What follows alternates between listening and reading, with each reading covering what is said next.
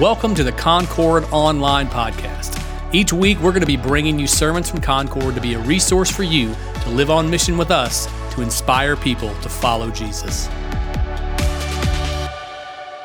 Hey, grab your Bible. Let's go to Joshua chapter 2. Joshua chapter 2. We're going to study God's Word from the Old Testament today. And let me just again encourage you, man, to be a part of all that's happening through Christmas season. You can go to Christmas865.com, Christmas865.com. And you can get all the information about all the different Christmas Eve services. Christmas Eve is a Sunday this year, and so there's 4 services, 9:15 and 11, just like normal, and then 1:30 and 3. All 4 of those services will be identical, all right? They'll be 45 minutes in length. They're for you to bring your kids, like the youngest to the oldest. You say, Pastor, I've got a baby. Like, they're going to be great. Like, it's going to be traditional carols. It's going to be some candlelight time. Maybe you don't want to hand the baby a candle. There'll be a Christmas story for our kids. Like, it'll be a sweet, sweet time together. We'll be in and out in 45 minutes, and there'll be kids running the aisles. Like, it happens every year. All right, so your children will be fine. Bring your kids, bring your grandkids. It'll be a service for generations to be a part of. And so go all day, 9:15, 11, 1:30, and 3. All right, so really want to encourage you to be a part of that. I also want to remind you, you've got these cards out there. We said we made a kind of commitment to one another that we were going to inspire 3 people to follow Jesus. We've got our Inspire cards that have 3 names on it. And so there are bundles of these cards that are bundled up in 3s for you to write a Christmas note to everybody on your Inspire card. So you just, hey, whoever's on their Inspire card, write them a note. Take that next step with them. There's an invite in here to Christmas Eve, but this is an easy way for you just at Christmas time to write a short note to somebody that you're trying to inspire to follow Jesus. Man, put it in the mail, and who knows how God will use your just little bit of note, little bit of time to point them or direct them to take their next step with the Lord. Well, Joshua chapter 2 is where we want to spend our time together today. And I was telling a friend earlier this week, I feel like we're having like a Die Hard Christmas, not a Hallmark Channel Christmas, because last week we had Judah and Tamar, and this week we got Rahab. So it doesn't really get any easier. When you're looking forward to Ruth next week, that's saying something. But what we're doing is we're working our way through all the ladies listed in the genealogy of Jesus in Matthew 1. So all of these people and the messed up stuff they're going through, like all of these God used to bring the Messiah into the world. And so it should give us hope, comfort, peace, joy, love. Like it should help us really experience Christmas as we recognize, man, God uses broken people. God uses people who don't have it all together. God uses people who willfully mess up. God uses people in incredible ways. And so we saw that with Judah and Tamar last week, and I want to show it to you with Rahab today. Now, to really understand what's happening in Joshua chapter 2, I've got to land you in the Old Testament narrative, in the story of what God was doing in Israel. So remember now, the people were in Egyptian captivity, and Moses went to Pharaoh, and Pharaoh let the people go. And so he led them across the Red Sea like he was leading them towards the Promised Land. And if you remember, Moses sent 12 spies into the Promised Land to scout it out and come back and bring a report. And they came back and they were like, there are giants in the land. There's no way we can do this. I don't know what to do. And only 2 of the spies said, God has given us the land. Let's go for it. And so God's punishment to Israel was that for the next generation, basically, they were going to wander in the wilderness and not get to go into the Promised Land. So Moses dies along with his generation, and Joshua is now the leader of Israel. And Joshua tells the people, we're going into the Promised Land. And he sends 2 spies to scout the way. This teaches us so much. I mean, it wasn't that there was a lack of wisdom or a lack of faith. It was that, God was calling Joshua to use his wisdom to develop a plan of how he was going to fulfill the purposes of God as he called him to take the Promised Land. And so these 2 spies, they go into Jericho. Jericho was one of the closest major cities, or larger cities, I guess I should say, to where the Israelites would cross into the Promised Land. Jericho was a strategic Canaanite stronghold. It was mighty in many ways, but it was dark in every way. It was, a spiritual wasteland. All kinds of idol worship would happen there. All kinds of false gods were worshiped there. And And so they go into this place, and the scripture says they stay at the house of a lady named Rahab, who was a prostitute. And as the king of Jericho finds out that 2 Israeli spies have come into town, they send to Rahab's house, and they're like, bring them out. We're gonna deal with them. And Rahab lied. She lied to the king and his men and said, like, they're not here. They left as the sun was setting, as it was dusk. They went out the gates, and the gates are now closed. But yet she had hid them in the roof of her house. You say, how were they hid in the roof of a house? Well, it wasn't shingles. All right, there was this thatch roof idea, and so you could actually kind of get up in and amongst the posts that were built, and you could hide people in the roofs of houses. And she hid them there, and she then would later lower them outside the wall, and they would escape. But yet, God would use Rahab. You say, hold on, you're telling me that God's going to use the lady that is a prostitute and a liar? Well, that's what God does. And let's wrestle through it today. Stand with me and let's study Joshua chapter 2. We're going to pick it up in verse 8. Joshua chapter 2, pick it up, verse 8. So before the men lay down, that's meaning before they were up in the roof for the night, she came up to them on the roof, and she said to the men, I know that the Lord has given you the land, and that the fear of you has fallen upon us, and that all the inhabitants of the land melt away before you. For we have heard how the Lord dried up the water of the Red Sea before you when you came out of Egypt, and what you did to the 2 kings, the Amorites, who were beyond the Jordan, Sihon and Og, whom you devoted to destruction. And as soon as we heard it, verse 11, underline this scripture if you underline in your Bible. As soon as we heard it, our hearts melted, and there was no spirit left in any man because of you. For the Lord your God, He is God, in the heavens above and the earth beneath. Now then, please swear to me by the Lord that as I've dealt kindly with you, you will also deal kindly with my father's house. And give me a sure sign that you will save alive my father and mother, my brothers and sisters, and all who belong to them, and deliver our lives from death. And the men said to her, our life for yours is even to death. If you do not tell this business of ours, then when the Lord gives us the land, we will deal kindly and faithfully with you.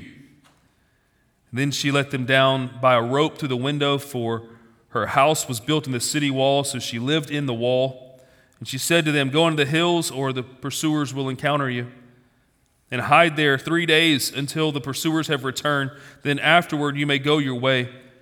The men said to her, we will be guiltless with respect to this oath of yours that you have made us swear. Behold, when we come to the land, you shall tie this scarlet cord in the window through which you let us down. And you shall gather into your house your father and mother, your brothers, and all your father's household. Then if anyone goes out the doors of your house in the street, his blood will be on his own head, and we shall be guiltless. But if a hand is laid on anyone who is in the house, his blood shall be on our head. But if you tell this business of ours, then we shall be guiltless with respect to your oath that you have made to us swear. And she said, according to your words, be it so. Then she sent them away, and they departed, and she tied the scarlet cord in the window. May God bless the reading of His word. You can be seated. I feel like there is so much that we need to address before we can really even lean in here to learn today.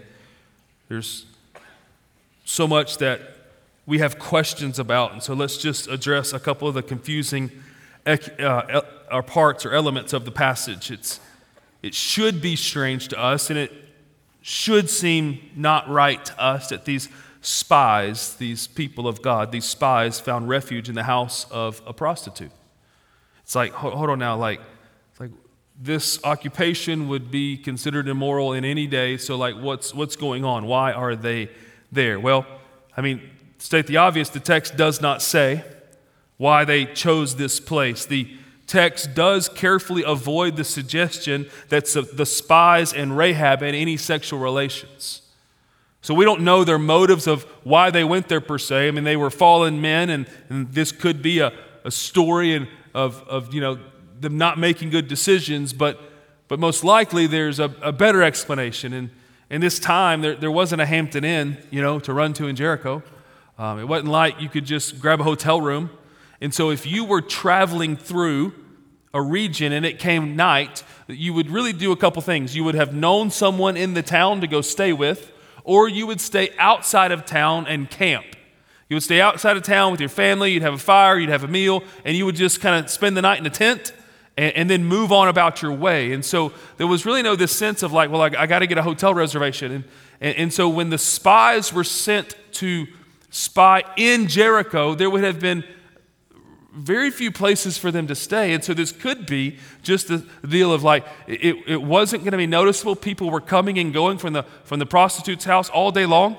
So they would not have been noticed. They could have stayed there undetected per se. It was in the city wall, and so it was on the outskirts of the city. They didn't have to go all the way into the city for lodging. And so while we don't exactly know, we understand the text is going like, hey, there was nothing going on here. It just was what it was. And what's so interesting, it seems as though this hiding place was God ordained, although you would never think about it that way. The second struggle that we have when we study Rahab is the fact that she just simply told a lie. I mean, when the king's men came to her and it was like, hey, where are the spies? Bring them out. She was like, they left. What's so interesting about what she told them is it would have sent alarm bells all over town. Like how could these spies come in the gate and then go out the gate with no one noticing that there were Israeli spies here? It would have shocked the leaders of the day. And so, the king of Jericho, and so many times we get confused by that, and this time they're like city-states, and so every town had a king, right? And the king was in charge of keeping those people safe and providing for those folks, and kings would war against kings for property boundaries and the limits of their authority. And so the city was built with walls and gates. That's what gave it protection. You were considered affluent if you could live in the city and not outside the walls.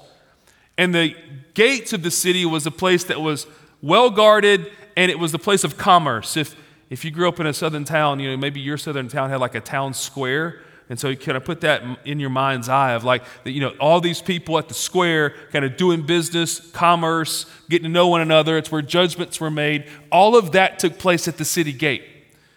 And so for Rahab to say they left right before dusk, right before the gates closed, they got out. I mean, it would have been like, how did we not notice? And so all of this turmoil is happening, but yet Rahab is honored in Scripture for her actions.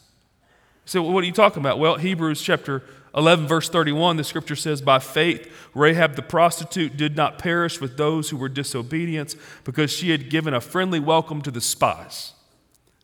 Rahab, by faith, was honored in the hall of faith in Hebrews 11 because of her friendly welcome to the spies. Or how about James? In James chapter 2, verse 25, the Scripture says in the same way, was not also Rahab the prostitute justified by works when she received the messengers and sent them out another way? For as the body apart from the spirit is dead, so also faith apart from works is dead. So James is making this correlation to the work of hiding the spies and sending them another way as an expression of faith. And now I think we can begin to understand. You see, verse 11 is so key in our understanding of the condition of Rahab's heart. Like what Rahab had experienced is that she had experienced a transformation. Rahab had come to the understanding that the God in Israel was the one true God.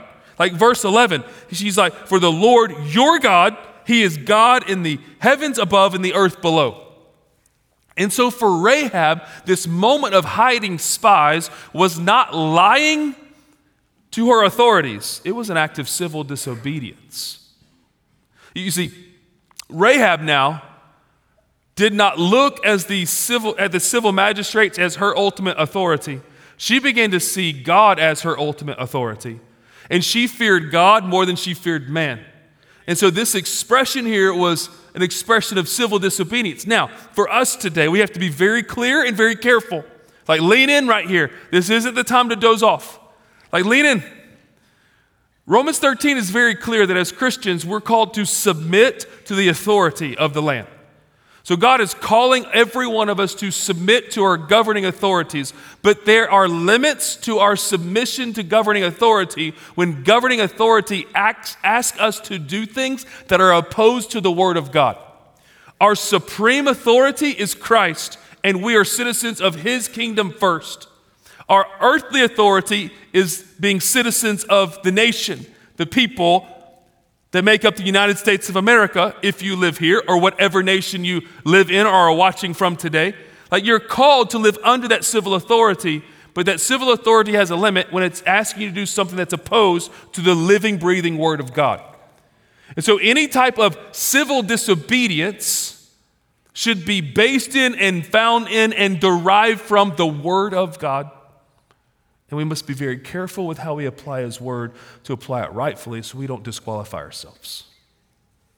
So for Rahab, this was a moment not of lying, but of saying, I'm choosing to serve God, not be at peace with my governing authorities.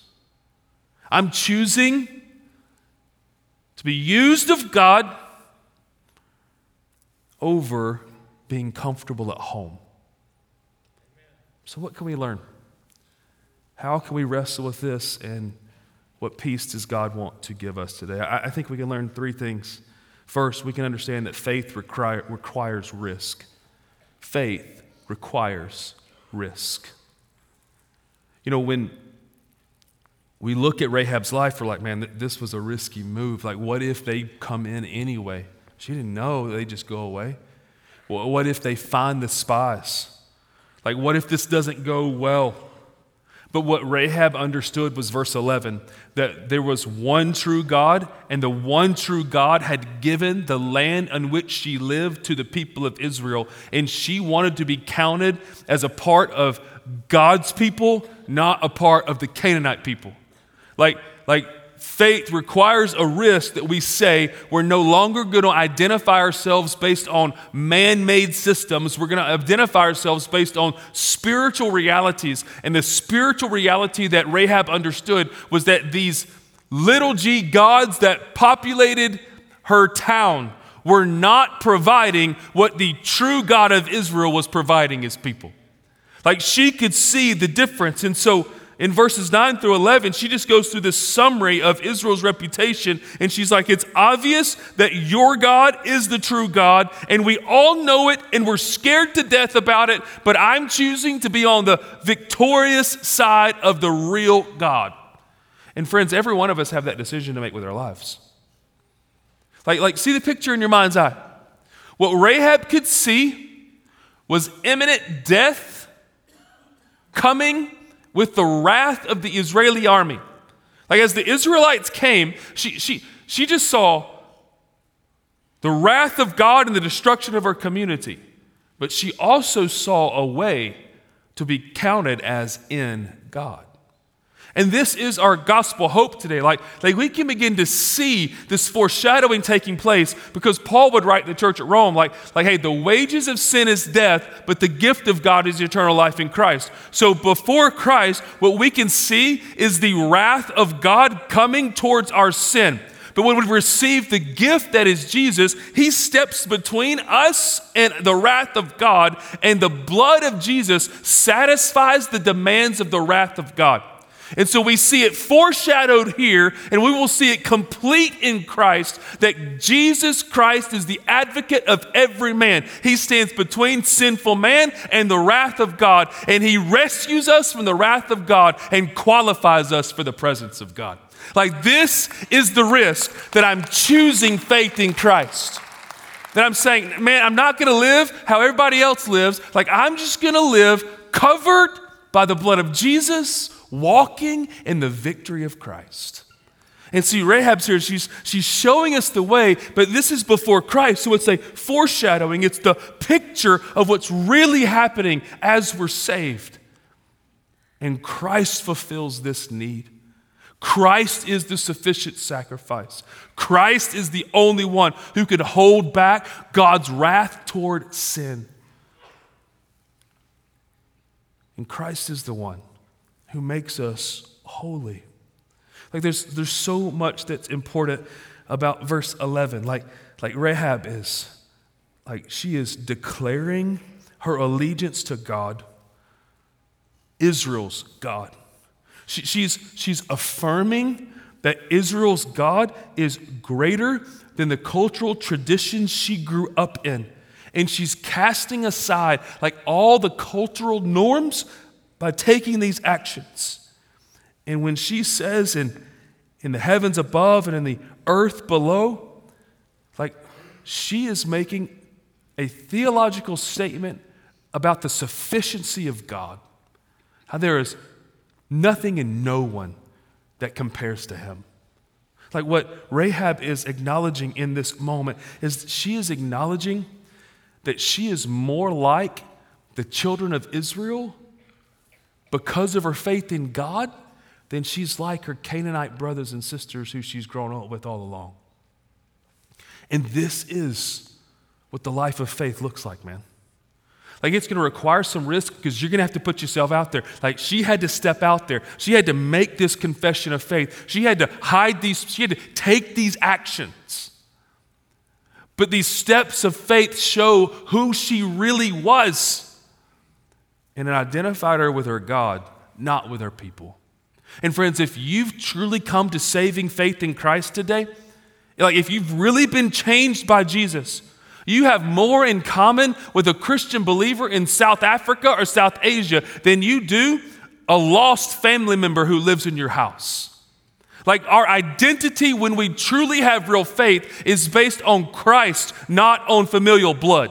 It's based on Jesus, not on college football allegiance. It's based on Christ, not even community residence. It's all about Jesus. And this is where Rahab got herself to, where she was saying, like, everything about this community that I've known and grown up in does not satisfy me like my faith in the God of Israel does. Can you make that statement? That there's nothing about your life that satisfies you like being in the presence of your God does. You see, if you're not living a faith that risks, you'll get comfortable in the culture. You'll think, well, this is just how it is. I'm just enjoying my life.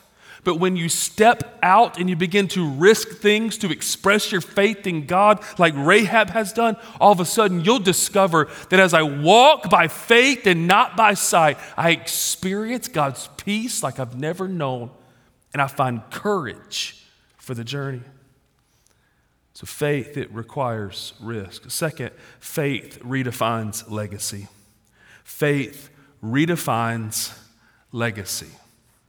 Like what you love about Rahab is she has a pretty dicey past. But we see her in the Hebrews 11 Hall of Fame of Faith.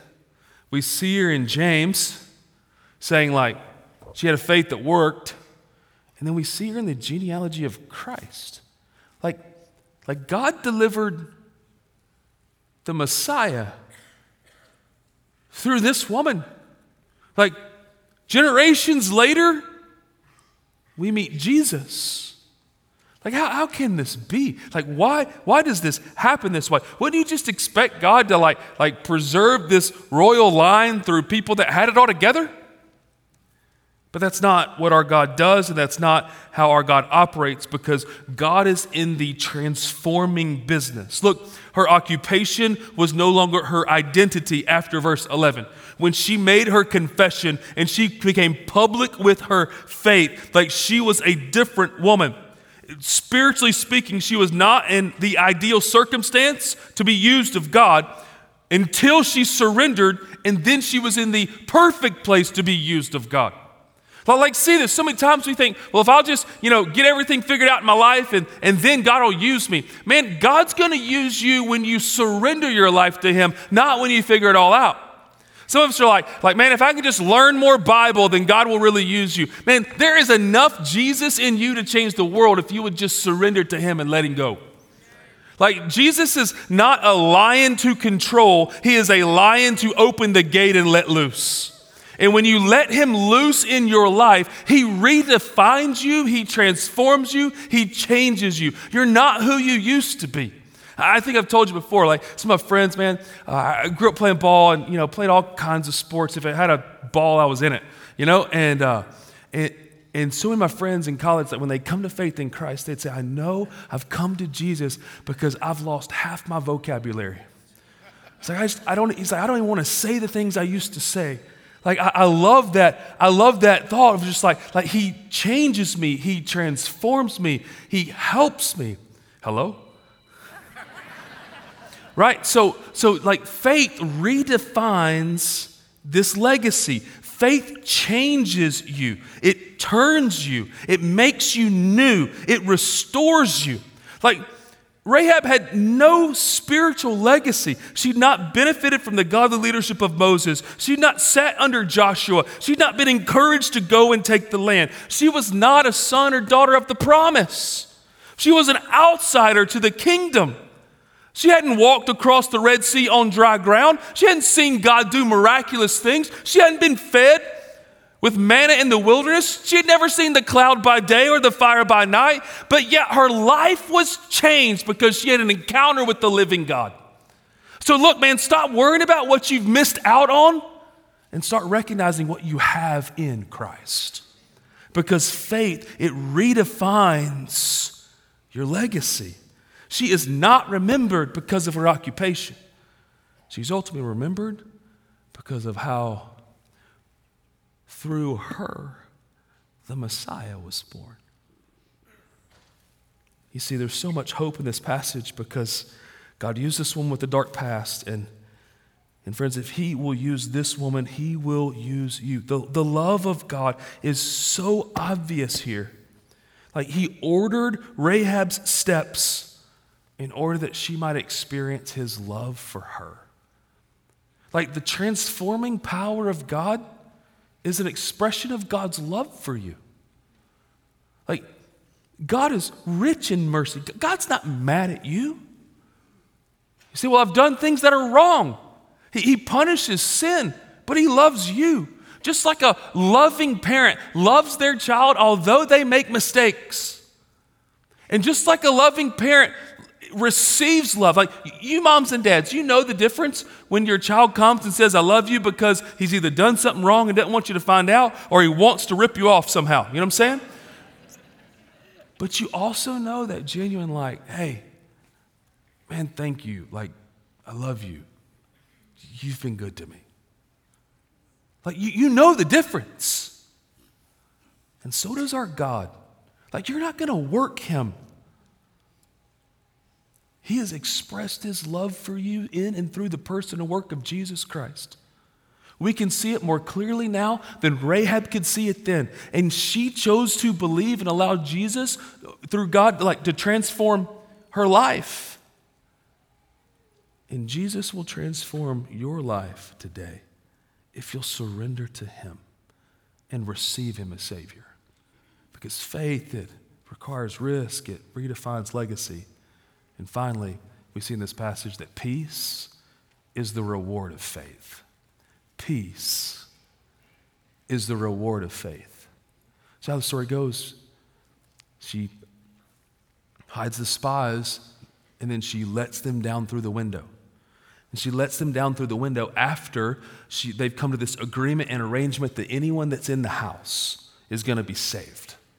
So the people in the house or when the army comes back will get saved. And all that Rahab was supposed to do is to tie that scarlet cord in her window. And it's so interesting when you read about it, like the spies go down and right then and there, she ties the cord in the window. Like at that moment. See, why does she do it at that moment, you think? I think it was an expression of faith. She did not know, but she knew whose side she would be on. I think it was a moment of like, I'm not going back. And so every day, she would gaze out that window in the city wall and she would see that scarlet thread and it would increase her faith because she would remember the promise that was made. And one day that army did arrive. And you remember the story? They marched around the outside of the city.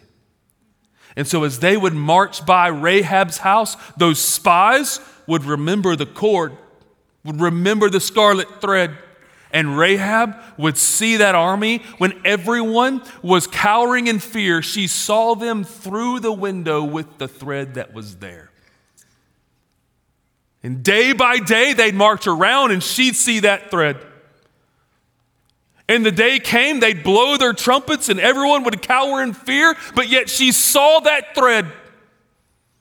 And the day the walls came crashing down and hers remained, she saw that thread.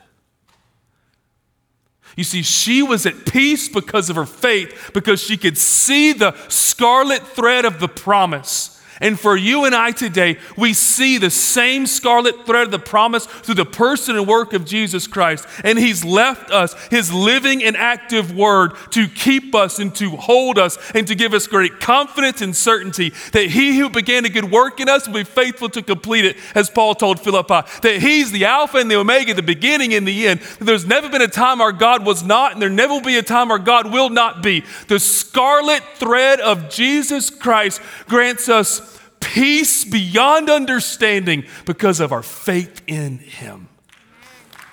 So trust our God today and walk in his peace. He's given you confidence in his word. He has shown you his love through his cross and the resurrection. And he's invited you to his family so that you would know real peace.